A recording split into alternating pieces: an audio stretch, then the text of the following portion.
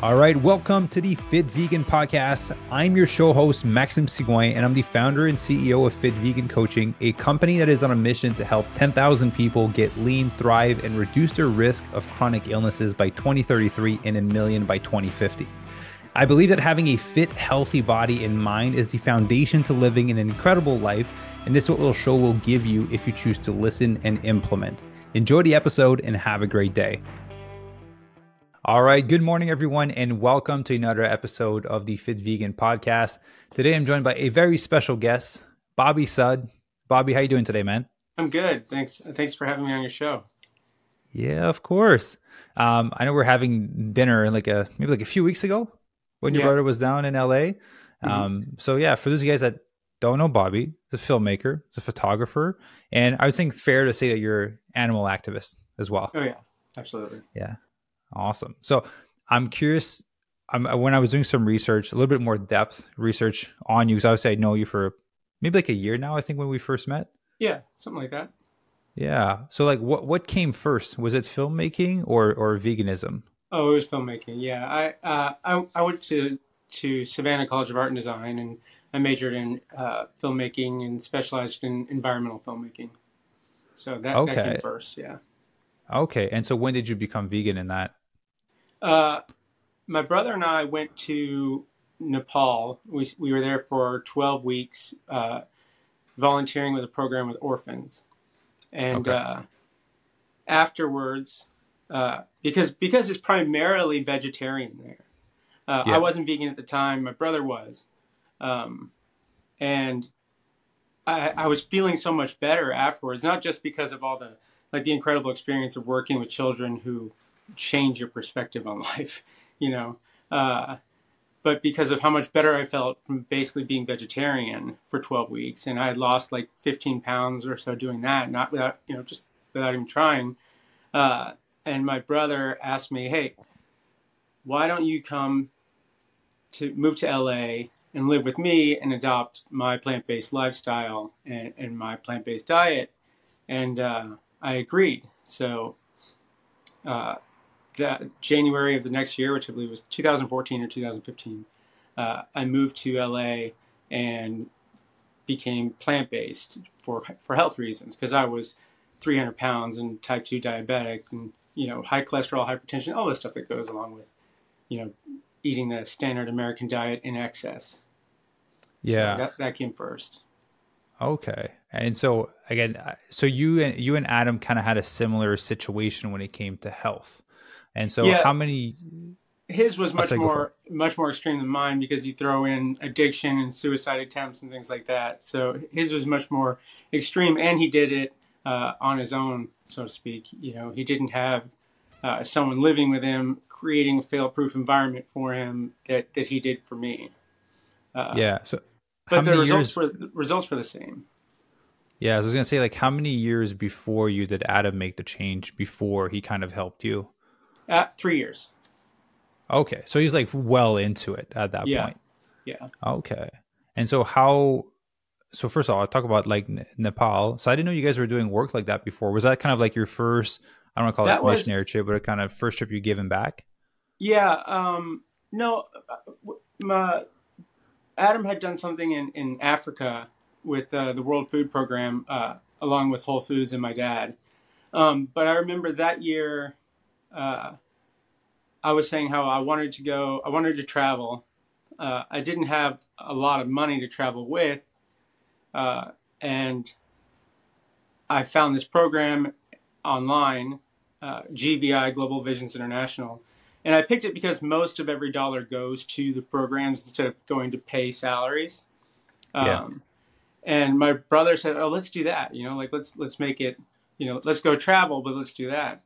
And yeah, it was one of the most life-changing experiences, because the kids we worked with were ages 5 to 13. Okay. And they were all orphans of either circumstance or runaways from abusive situations. And they're poor. And now poor in Nepal is not poor in the United States. It's not the same thing, right? Yeah. Poor in Nepal means, maybe you have a roof over your head, but you don't have like running water or electricity or anything like that.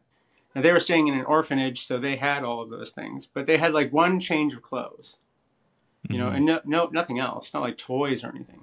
And I remember, like, we would get up every morning, we would play soccer with them before school because they loved soccer, even though myself, my brother, and most of the other people, they're volunteering, were terrible at soccer. But I remember I decided, I was like, let's go get them all like soccer jerseys, like a matching soccer uniform that they can wear. And it cost us, we went into town, it cost like, there were 7 of us. It cost us all like $3, $3 American each, like nothing. Like everything in Nepal is cheap. And I remember the next day we gave it to them, and it was like we had performed a miracle. Their reactions to 7 people spending $3 on them just so that they could, like, just for fun, right? It was like not in their wildest imaginations. But I never once, not in the 12 weeks we were there, saw them complain about anything, ever. Like, they were not concerned with what they didn't know they didn't have, And that was life-changing. That must have been really rewarding. Was that your first experience in kind of like giving back and to that scale? Yeah. Okay. Because I know, like, from having met you a few times and kind of like doing a bit more research, like, you're a very caring person. So is that kind of where, like, originally most of it stemmed to want to do things on a greater scale? That was where, like, wanting that, like, experiencing it started. I mean, I've always cared about giving back and helping people, and I've always cared about the environment and plant and animals and things. But on that scale, experiencing what it's like to actually have an impact on people in a meaningful way, that's more than just donating or spending an afternoon doing something. That was the first time. Yeah. I guess you could say that's where it started. Yeah. And what was the organization called, just so people can look into it? It's called GVI, Global Visions International. Okay. And they have like programs all over the world. .org, I assume? Yeah. Okay, cool. I'll look into it. I've been wanting to do something like that with Ivy. So we'll have to wait like a year or so until I'm allowed to leave the States to go and do that. But yeah. Well, we'll definitely look into it. So we'd love to talk about, like, that plant-based transition that you kind of went through with Adam. Like, how was that? How was that structured for you? That was, I mean, it was a whole food, plant-based, low-fat, diet. And it was basically like, just like my brother, I'm somebody who, if I find something that I like, I can eat that pretty much every day, which is good because my menu wasn't very big when I first switched to a plant-based diet, because I didn't know what I liked or didn't like. Because my diet before was like cheeseburgers, pizzas, and, turkey sandwiches and stuff. And so I would just have like these giant, like, broccoli and cauliflower and bean bowls, oatmeal every morning for breakfast, oatmeal and fruit. That hasn't changed. And I remember, like, I lost 40 pounds in the first month. Wow. I reversed my diabetes in 6 weeks, and then reversed all my chronic illness over the course of that year, including over 100 pounds. That's crazy. So how old were you when you started that 33. Journey? You're 33. Okay. Yeah. Damn. That is life. 32, you're going to be 33. Yeah, 32. Okay. So, but that's still really young. So that's a life-changing amount of weight loss and, like, health changes at, like, a really good time. Yeah. All right. So you get to kind of enjoy the rest of the 30s, basically. Yeah. So how many years ago was that? You kind 9 of years that ago. You've been vegan. Okay. So we've been vegan about around the same time, ultimately. Back when it wasn't as cool, when there wasn't as many options in the grocery store. Right. I'm sure it was better in LA than in my small town, but for me, it was like, I don't know if you guys had these. It was tofu flavored banana. I was like, no, sorry, it was like tofu that tasted like banana. That was like the dessert. That's all we had in our town. No, I haven't had that. It sounds terrible. It was terrible, but that's all I had. That's the only vegan treat we had.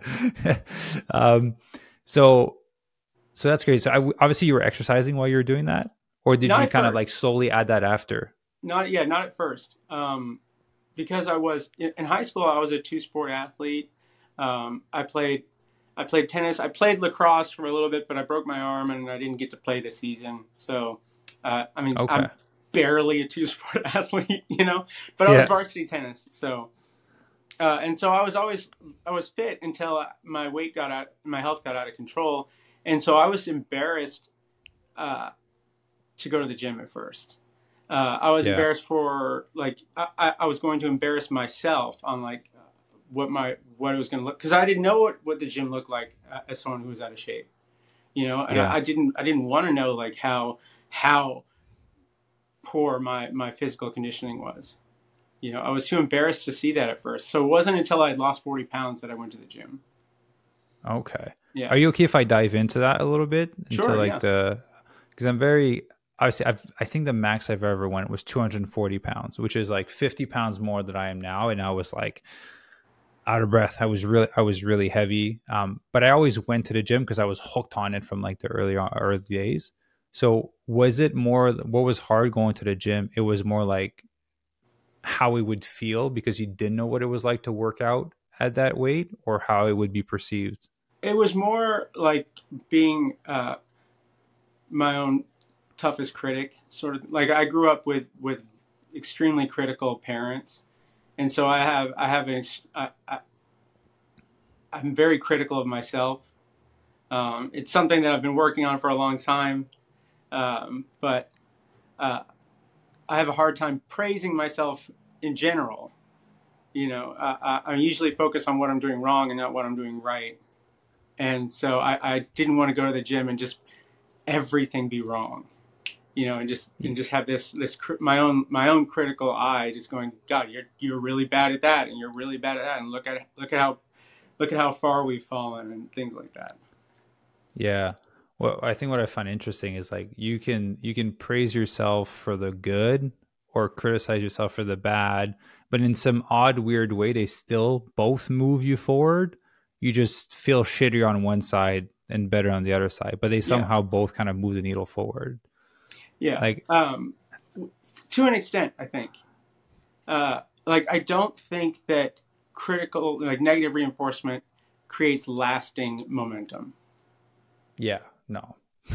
Not, eventually you get tired of it. So like how Yeah, did you overcome that? Like when in that was it like you mentioned losing the 40 pounds that got you that was back to the part of it, place from and like then I just I had to I had to adapt this view on what I was doing, because I had tried diets before, and it was always about how much how much I hated how I looked and hated how I felt. yeah. And I had to change that. I had to change it to a love based approach of this is how I love myself, and this is self care, this is self love, this is how I treat myself the way I deserve to be treated, and and I had to apply that to the gym as well, even though it was going to be much more embarrassing. I felt, and I was also Hmm. worried about how all the gym rats, like the alpha males and alpha females, what were they going to think? Like we're all the gym guys going to be like, look at this fucking loser, and we're all the women going to be like, look, like think that I was ugly and weak. Um, and I when I finally got myself to go, all I found was the opposite. I found a Yeah. very welcoming and encouraging and kind environment at the gym, especially from the serious fitness men and women. They were the Yeah. ones that like wouldn't let me skip celebrating a milestone, even if I was like, it's not a big deal, stop. They'd be like, no, no, no, look what you did. You added another plate or something like that. Yeah. Which Yeah. So creates an environment that you feel safe to be in and that you want to be in. And that, I think that was a big part of why I kept going. yeah, because I was gonna say I was like it feels more like it's more like a movie thing. I think when you think of like going to the gym, you're necessarily out of shape, and then people are gonna judge. But just like you, my own experiences, like people are always supportive, and I'll admit I've been the bodybuilder at the gym and all that stuff. And every time I see someone come into the gym that are maybe newer to the gym, I'm like, I'll go talk to them because Yeah. like it takes a lot of efforts to just even go to the gym and be like, I'm gonna sign up, I'm gonna do this shit, right? Versus the people that are just gonna stay at home and do nothing. So yeah, the gym, it's surprisingly a supportive place for the amount of like muscle and iron and sweat in one spot. Yeah. So how was it changing your nutrition? Go from, like you mentioned, like cheeseburgers and kind of pizza, to now Adam's like, hey, we're doing like low fat, high carb, whole food, plant based. Well, yeah, I mean that gave me a lot more energy, and I've you know, it's weird. Like at first, it was really frustrating because, and I don't know, I'm not in the health and nutrition space, so maybe this message has changed. But the message that I was getting was, yeah, switch to a plant-based diet. You just eat whatever you want. You know? Which I guess is true if you're already fit. But like, the brand, you remember the brand Engine 2, right? Yeah. Yeah. So I know they rebranded Plant Strong, but then they had this Engine 2 cereal that I loved. I loved it, but it was dense in calories and fat because there was a lot of nuts and Yeah. And I remember wanting to eat it for dinner, and my brother's like, "No, you can't have that." And I was like, "Wait, why not?" He's like, "It's too much calories and fat for you to then go to sleep." I was like, "But you said I could eat whatever I want." And he's like, "Yes and no." It's counterproductive, Adam. Yeah, so that was the only really frustrating part. Was like, okay, I made this and now I want to put avocado on it. He's like, maybe don't. He's like, I just said that to hook you into it. Eat whatever you want. But now there's a little few rules and guidelines. I mean, for someone like you, right, who like when you get to the place where you reach your fitness goals and you're living a healthy, active lifestyle, avocado is not a problem, right? Yeah. It is if you're dealing with chronic illness and obesity.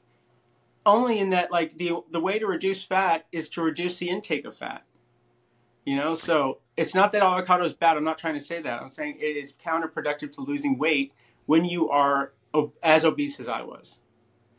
Yeah, there's a time and place, and you're right. When you've reached a certain level of fitness and your metabolism is a certain place, you can afford to eat a lot more food, and things don't affect you as much, as they do when you first get started, for sure. Yeah, and I think that context gets lost sometimes in our health and nutrition messaging. Right? For is sure. Oil bad? Right? For some people, for people that are in the situation that I wanted to avoid oil because it's the highest concentration of fat and calories on the planet. Right? But is it okay for someone, say, as fit as you, to have oil maybe once a day? Yeah. Your long-term overall health won't be affected by it. Yeah, you're right. Like the industry is trying to put out one message for everyone. But the thing is, everyone is in different position, different health situation, different metabolisms, different body. No, you're right. That's why I think people are so confused when it comes to nutrition. Right? Of course. I mean, if you can find a bookstore, if you can, I don't know whether they exist anymore, but just go to the health section. It's no wonder everyone's confused. Talk about bookstores. This is like off topic, but I heard that they're closing 106 locations of Barnes and Nobles. I love Barnes and Nobles. There's just something about going into a bookstore and just like the paper and the feel and just like choosing it. Yeah, it's like Blockbuster. Yeah, absolutely. Oh man, this is super off topic, but I think it would be interesting. I told Ivy yesterday, we need to create our own. We're looking at buying land in Joshua Tree. I'm like, we need to buy enough land to build our own town, where we bring it back to like the 80s or 90s, where there's a Blockbuster, there's a bookstore, and there's like dial-up internet where like things aren't as accessible and you can get to slow down a little bit. Oh my God. I would live there 100%. Yeah. Yeah. As much as they're great tools, like obviously for the podcast and social media and all that, like I love just not being on my phone and being completely disconnected. I miss Blockbuster. There's something special about going to the store and just being like, it's special because you have to pick the movie and you got to bring it home and you have to return it after. Yeah. So it's just, and then the tangent. I'm like 50 years old inside. I love this stuff. I definitely want to talk about kind of like your activism. When did that kind of transition from you had your own transformation to now going into more activism, which ultimately kind of tied in the filmmaking side of things later on? Yeah, I was at SoCal Veg Fest with Adam. Adam was speaking there, and Okay. he introduced me to Jean Pierre, who is a vegan lifestyle and fitness coach. He works with Joaquin Phoenix and Ellen and all these. He's been doing it for like almost 40 years. Okay. And JP uh, said told, that he was going to this pig vigil that his friend uh, Sean Monson, who directed Earthlings, and Amy Jean Davis, Sean's partner, were doing, and asked if I wanted to go. And I didn't know what that was. I didn't know what a pig vigil was or anything. But he also said that, Joaquin Phoenix was going to be there and Moby was going to be there. And that's why I agreed to go, because I wanted to meet those people. Yeah. And I remember it was the next day, and like that Sunday was just a normal Sunday. And then I was standing on the sidewalk outside of a slaughterhouse near downtown LA. And that first truck came around the corner. And it brought the weight of its reality with it. And I remember standing in front of the truck. I've said this a lot, but I remember standing in front of the truck filled with 200 6-month-old piglets, giving them water, looking at them, hearing them, touching them, smelling them. And I remember having this realization that I don't know what happens after I die, right? I don't know if there's heaven or reincarnation or afterlife or whatever. I don't know. I hope there is, but I don't know. But what I do know is that I get to be here as this individual that I am right now once. This individual gets one chance to create as much connection and purpose and love and kindness as I can in my life until my one chance is over. And when that first truck pulled into the gates of the slaughterhouse, I remember thinking that for those 200 individual pigs, that was their one chance. And everything changed for me after that. And I went and talked to Sean Monson, and I told him that I was trying to be a filmmaker, and he asked me to film one of the vigils. And I did, and I gave him the footage. And then he asked if I wanted to help him shoot his next movie, and that's how it kind of all got started. Oh, beautiful. What was the next movie you helped him film? It was called The Agitators. It hasn't come out yet, just because of a certain people dropping out and then adding these. So it hasn't come out yet, but that was my very first experience as a animal rights filmmaker with Sean Monson. Was like a week later, and we went to a beef slaughterhouse, like, where they were slaughtering cows, and we were filming on the kill floor during halal slaughter. And he looks at me like, when we get there, he's like, "Hey, listen, this is gonna be a trial by fire for you." He's like, "But I need you to have a poker face the entire time, right? You cannot show any emotion, because if people see us, like employees, whether they know you're allowed to be there or not, so many employees, especially on border states like California, a lot of them are either undocumented or at least new citizens, and this is a job that they have because they have no options, right? So they don't want to raise their voice, they don't want to cause any trouble, so they usually don't. If they see you, whether they know you're supposed to be allowed to be there or not, they don't say anything. But if you are crying, they might, they'll know you're not supposed to be there.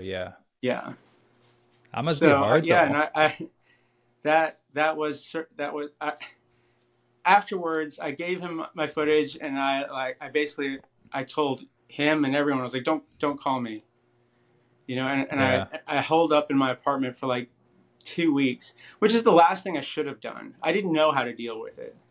Well, I should have just told Sean, I was like, "Hey, can I just come over and watch a movie or something?" But well, it's a lot to process. Not a lot of people get to see that firsthand, right? Yeah, it's certainly it's in in halal slaughter and kosher slaughter as well, which is not a captive bolt. They cut their throat with a knife, and Yeah. it's very gruesome. You know, I feel like that's worse it because is I feel like worse. that's slow death It's than one hundred like, percent worse. And both yeah. halal and kosher, I'm Jewish, and I was always told that you're told by your rabbi that like kosher is kind. They say that a lot. Uh, Yeah. And it's not because they're trying to hide anything. They don't know either. I guarantee you they don't. I guarantee you that they haven't gone to see how it happens. They just want to believe it's true. And you want Yeah. to believe that whoever your spiritual leader is a good person, and they are. They don't know, And so Yeah. you just accept it. Yeah. Like most people, yeah, most people don't have access to that. Have seen that. I've never been to more of like an industrial setting. But I did grow up on a farm where we had cows, we had chickens and geese, and we kind of like we killed our own animals for meat back then, which is a big reason also I'm vegan now.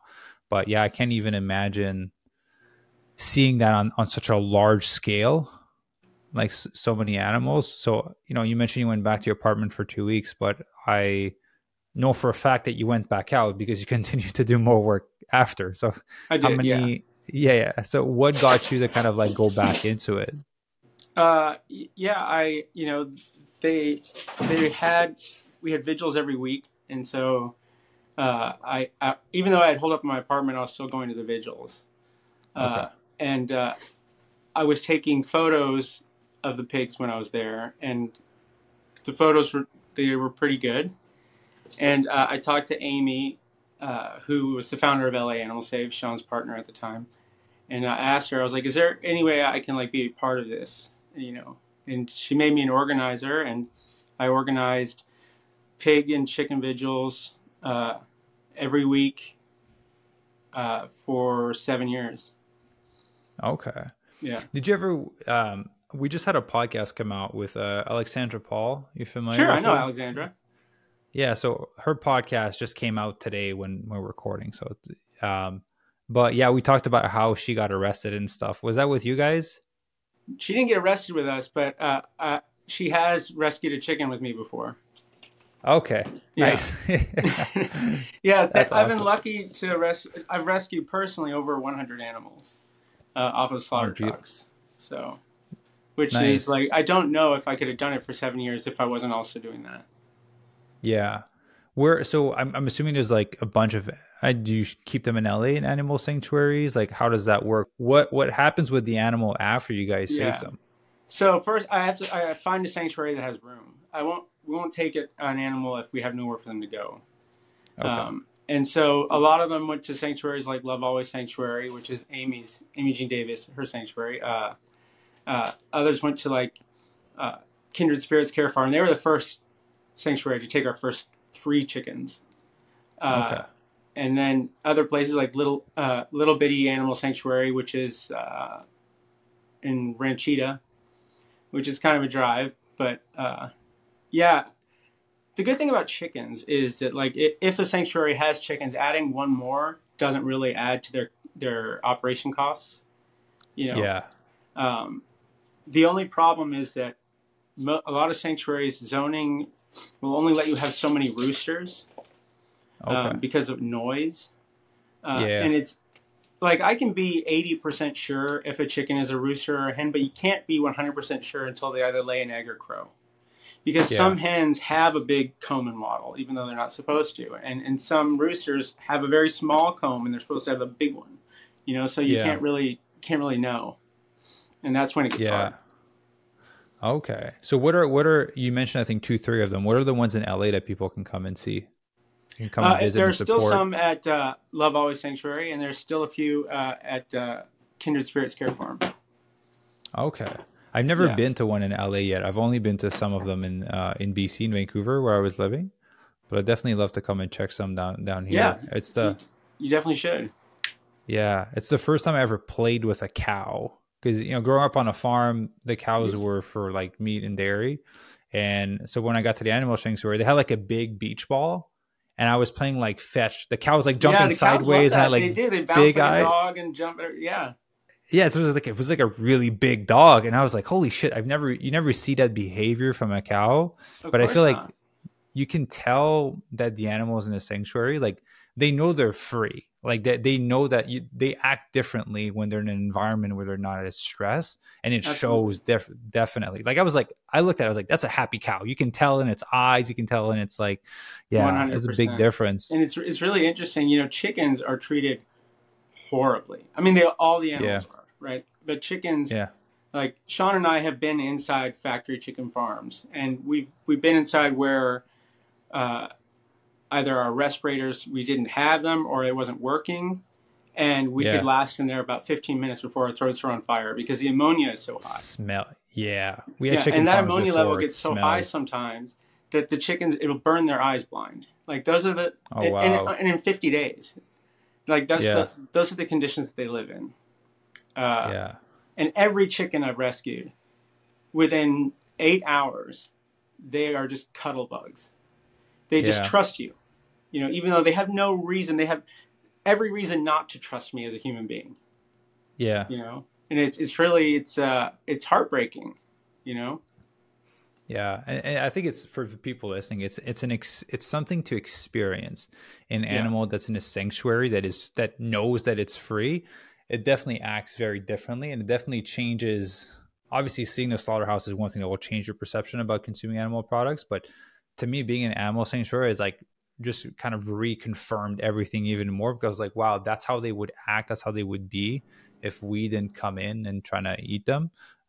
Yeah, yeah, so just an invitation for people to go and check that out. um, absolutely. I love to talk about when I was doing a bit of research into the work that you did. I saw you worked on a show called Peeled, which is a vegan cooking competition show. Ivy Yeah. and I love watching like cooking shows, and like there's not a lot of like vegan ones, so we don't watch too many of them, but I never knew that there was a fully vegan one. So how was it working on that? Yeah, that was an interesting shoot.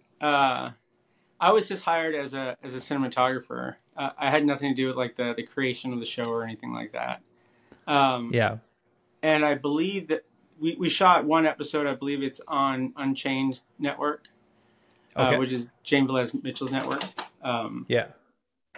Full disclosure is it's like it's not a great show. Like you. Okay. I haven't watched. I watched the preview. I was just so happy that there was a vegan cooking competition. Yeah, it's not going to be a show. Okay, Yeah, that's why there's only one episode. yeah. Okay. Well, what are other projects that you worked on? I think there was like a travel cooking one. I think you did a few episodes of that as well. I did that. So my after working with Sean for a little bit, I produced my own vegan travel show uh, with a friend of mine, Ali Eisman, who was the host.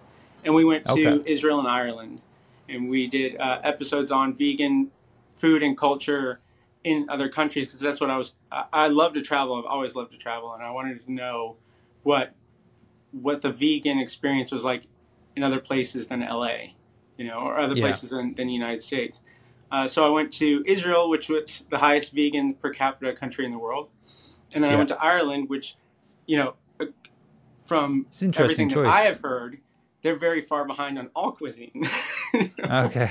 So I kind of wanted to like bookend like two opposites on the spectrum of like how their vegan like culture is going, and Yeah. yeah, it was a lot of fun. Uh, So, who? Someone told me. When did you go to Ireland to film that show? that would have been like 2016, I think. Okay, because someone told me that they went somewhere around there. I thought it was Ireland, but they're like, dude, there's vegan food everywhere. Yeah, there Like, is. It's everywhere. okay. I mean, yeah, every culture has vegetables. You know, you know, except for maybe I don't know the Inuits that Yeah. in northern Alaska, or you know, maybe they don't. And I know that's just because everything's frozen. It Uh, makes sense. so like people had asked me like, well, what are you going to eat when you go here? What do you? I was like, everywhere has vegetables. Every culture eats Yeah. vegetables. It's fine. Yeah. And Israel is grains and very easy. legumes. Israel's very easy to be vegan. I talked to even some of the members of the IDF, and they have like vegan options in their military. And then in Ireland, there was a lot less options, but it was cool because like the people who had restaurants, knew that even though it was a competitive, like they were competing, they were Yeah. stronger with more of them. So Yeah. so they would recommend each other. You know, when I would get there, like, oh, have you gone here? Have you gone here? Have you gone here? You know, it was very cool. Yeah. Definitely not something you see in America for sure. No, Yeah. So, just to kind of go back on this, so Adam made you move here from LA, which I didn't know Adam lived in LA before, and then he left you, and he just went to you Texas. did. Yeah, Ah, unbelievable. yeah, yeah. So, talking about LA, what are some of your favorite spots that you like to eat at? I was trying to remember the name of the one we had dinner at last time. Oh, that was the ramen place. I can't remember. It has a weird name. Ramen Uh, something, yeah. But what are some of your go tos? I know Love Life was on there. I wish it was still open because I freaking there love was. their dishes. It's so good. Yeah, Little Pine was one of my favorite places. It's not Little here around Pie, anymore. Little Pine. Uh, Little Pine. that was Moby opened it and then he sold it right like right after the pandemic or right during the pandemic. And my friend of mine, Steve Bellamy, purchased it. Uh, and so, but like some of my favorites right now are like I think the best is Pura Vida. Yeah, Uh, okay, yeah, I eat and there. I think they're all Italian. They have a restaurant in West Hollywood and in uh, Redondo Beach, and I think their food's incredible. Um, Yeah, Planta is great. Uh, is there a Planta here? there's two now. There's one in Marina and one in Brentwood. Oh shit, I've only had one in Miami. I've never tried one Yeah, there. yeah. There's like 13 or 14 worldwide. They're in Toronto is where they started, and then there's a bunch in the U.S. now too. The one Okay, in Brentwood just opened, and I think the one in okay. Marina opened last year. Oh, Uh, nice. Okay, so but you yeah, got Planta's Planta, really Pura good. Vida in there. Uh, Nick's on Beverly is good. I like It's Nick's. pizza, right? Is it No, pizza that well, one? it's they have pizza and their pizza's awesome, but they have it's Italian and it's like a kind of a fusion of other things. But yeah, Okay, I think Nimai told me about that one. It's like they had yeah. good pizza. That's why I thought about pizza. Pura Vida has a pizza restaurant also, and their pizza's really good too. But the best pizza in the world, the place that ruined pizza for me, uh, is called Purezza in London, and it's all vegan. It's started by these Italian guys, uh, and they won best pizza in Europe. Not best vegan pizza in Europe. They won best pizza in Europe as a vegan Oh restaurant. wow, And I ate there, and now every pizza I have is just okay. yeah. And pizza is my favorite thing in the world. I think it's the greatest culinary achievement in human history. And now, like nothing compares to Purezza. I've got to go back. Oh, I definitely want to try that out. I know there's a lot of vegan restaurants in London, right? It's pretty like London's my vegan favorite friendly. vegan food city. It's incredible. I remember I went there a long time ago when I was like in my early 20s before I was vegan, and I hated the food. It was awful. Yeah, And I went back in like 2018, and every place, and I was vegan obviously, and every yeah, place was incredible, and there were so many options. yeah, And like these friends of mine, they started a place in Brixton called Blank Coffee, and it's a I found it by mistake. I was up at like 6 in the morning, and I was staying near Brixton, and I was just looking for a coffee shop that was open, and they were like in walking distance. So I was like, oh, I'll just go yeah, here, not knowing what it was. And yeah. it's the best brunch I've ever had in my life. And Oh, they make good. it all there. It's incredible. Yeah, I'll put that on my list for London. Another one I heard is New York apparently is pretty good when it comes to a vegan New spot. York, yeah, Yeah, definitely. was it in a documentary, the new one with Nimai, you are what you eat or something on Oh Netflix? yeah, Did you see that one? I It haven't was seen it is yet. it Oh, okay, they talked about is it 11 11 Madison Madison? Park. Yeah, so they went Yeah, fully vegan and a few Michelin stars still. yeah. They're one of the best restaurants in the world. Yeah, Yeah, I yeah. definitely told Ivy we're gonna go there this year. They closed down, during the pandemic, and when they opened back Yeah, up, they opened back up as a plant-based restaurant, yeah. which is amazing because they were already one of the number one restaurants in the world, and I'm sure a lot of people were like, "What are you doing?" You Yeah, know? well, I think it's in the document. They got a lot of backlash from it. right? It's like it's gonna Sure. crash. And yeah, I want to try to get that chef on the show, because like what goes through your mind when you're already at the top and you're like, let me just go in this completely different. I'm happy he did, Yeah. because I feel like there's not a lot of fine dining for vegan. There's not. I feel like I was talking to There is I in forgot London his though. name. There's a place called Gautier Soho. Chef Yeah. Gautier runs it, and it's incredible. Okay, because I feel like that one, 11 would be, Alvin Manson would be one, and I think the only one I was told is like, obviously Crossroads here is nicer, but I heard the Yeah. Crossroads in Vegas is a lot better. Oh, okay. I haven't Uh, been to the one in Vegas. yeah, so it's like a proper super chic restaurant. Here it's nice. You can dress nice and kind of go there. Yeah, it Do has you a know of nice any? bar. It's a place to dress up for a date and things like that, and and celebrities go there, so you might see somebody. So. Yeah, well, I met Travis. Oh, Travis Um, Barker. yeah, I met him at Mac and Sushi in Agora Hills. Oh, He it's was my just favorite sushi place. we went there yesterday, last night. It's so good. Yeah, we go there once a week. They know us by name now. They're like, "You guys want the same thing?" I was like, "Yes, please." Spend way too much money there. They're awesome sushi. They're great, but man, you don't come out of there under 100 Oh yeah, bucks I know. for two people. Yeah, awesome. Well, I had another question for you. Is like, what is something that people don't know about you that you love to share with people? Uh, I don't. I mean, I'm pretty open. Uh, I That's don't okay know if you what don't I. have anything. Because I obviously talk about photography, filmmaking, like activism, your transition.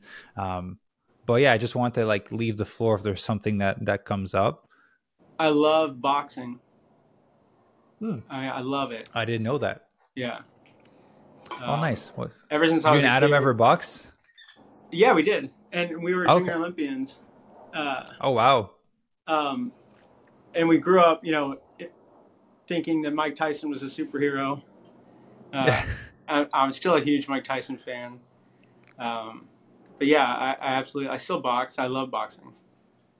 Oh, beautiful. I thought about taking it up because it got really popular on YouTube for a bit, and I Hmm. was like, it must be fun to kind of learn to box. And then I remember every time I've done martial arts in the past and I got like a hit to the head, how much my head was like shaking. And I was like, man, Well, I do not want to take a hit to the head at all.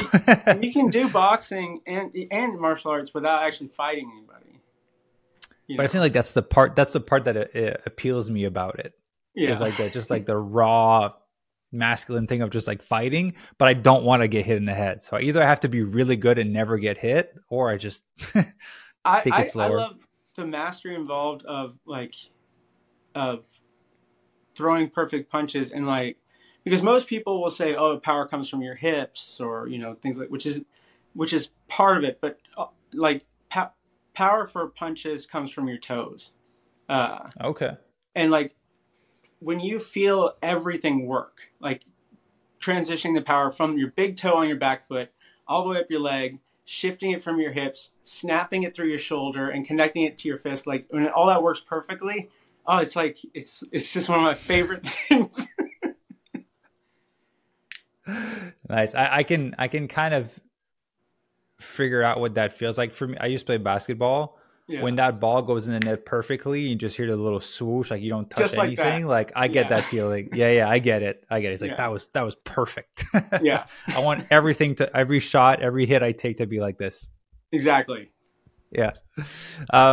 Awesome. And so yeah, one last question for you. Like what are some of the projects that you're working on that people can show some support, or people can learn Right more now, about what I'm you're doing? working on a book. So I'm doing a book of photography of the 7 years I spent documenting animals in transition to slaughterhouses. So Okay. in transport trucks and arriving at slaughterhouses. Um, and I've been helping Sean here and there do a documentary about Dr. Michael Greger in his book How Not to Die. Yeah. So I just saw the first. I was just at Sean's house yesterday, and he showed me the first 10 minutes of it. So that was cool. So Nice. yeah, so that's gonna be. I don't know when that's gonna be coming out, but it is going to be coming out. So. Okay. Well, when it comes out, let me know. We'd love to promote it. Okay. Because I know a lot of my audience loves Dr. Greger and probably has a copy or two of every single book that he's ever written. Yeah. Yeah. Awesome. So how can people stay tuned for like your book? Where can they find more information? Those would be like your Instagram, website. Yeah, my Instagram. So it would be at Bobby Sud. Okay. Is my Instagram. I'm Robert Sud on Facebook. I post. So I'm almost exclusively Instagram, and like things get posted on Facebook because they post immediately to Facebook from Instagram. So that's Instagram's the best way to get in touch with me or follow me. Okay, perfect. Well, I'll put the link to your Instagram down below so it's easier for people to click. So if you're on podcast platform, YouTube, the link will be right there. Okay. Go follow Bobby. If you have questions for him, so they can just reach out. So looking for different organizations to work with or projects to kind of bring you on. And Bobby, I always like to end on like words of wisdom. What is something that you've kind of learned in your past 7 years of activism and in vegan and 9 years of veganism that you like to pass off to the audience? Be kind because it's humanly possible. That's beautiful. Yeah. Short and sweet. Yeah. Love it. Awesome. Well, Bobby, thank you for coming on the podcast, man. I appreciate it. I'm happy we got to connect on a longer time frame. At dinners, it's always like a bunch of people and a little bit of back and forth. So I'm happy we got to have a deeper conversation. Me too. Thanks. Thank you for having me on the show. I really appreciate it. Yeah, of course. But people needed to hear your story. I learned a lot from you. Obviously, at dinners you talk, but I definitely got to learn a lot more about you. And well, so usually, like if we're having dinner, it's like it's you and my brother and other like fitness guys, and I'm just like, you guys hear about animals? Yeah. And then you guys look at me like, no, dude, we're talking about this. We're talking about macros and protein. Yeah. Yeah. No, I'm happy we got to connect. I know the audience really enjoyed it as well. And so for the people listening, thank you very much for tuning in. Go check out Bobby's Instagram, subscribe, do everything you need to, whatever platform you're listening on. And we'll see you guys in the next episode. Bye. Thanks. Thank you for listening. If you enjoyed the episode, be sure to rate the podcast as it helps us grow and spread our message. And if you know this will help and resonate with someone, be sure to send it their way so that they can have the opportunity to level up their life as well.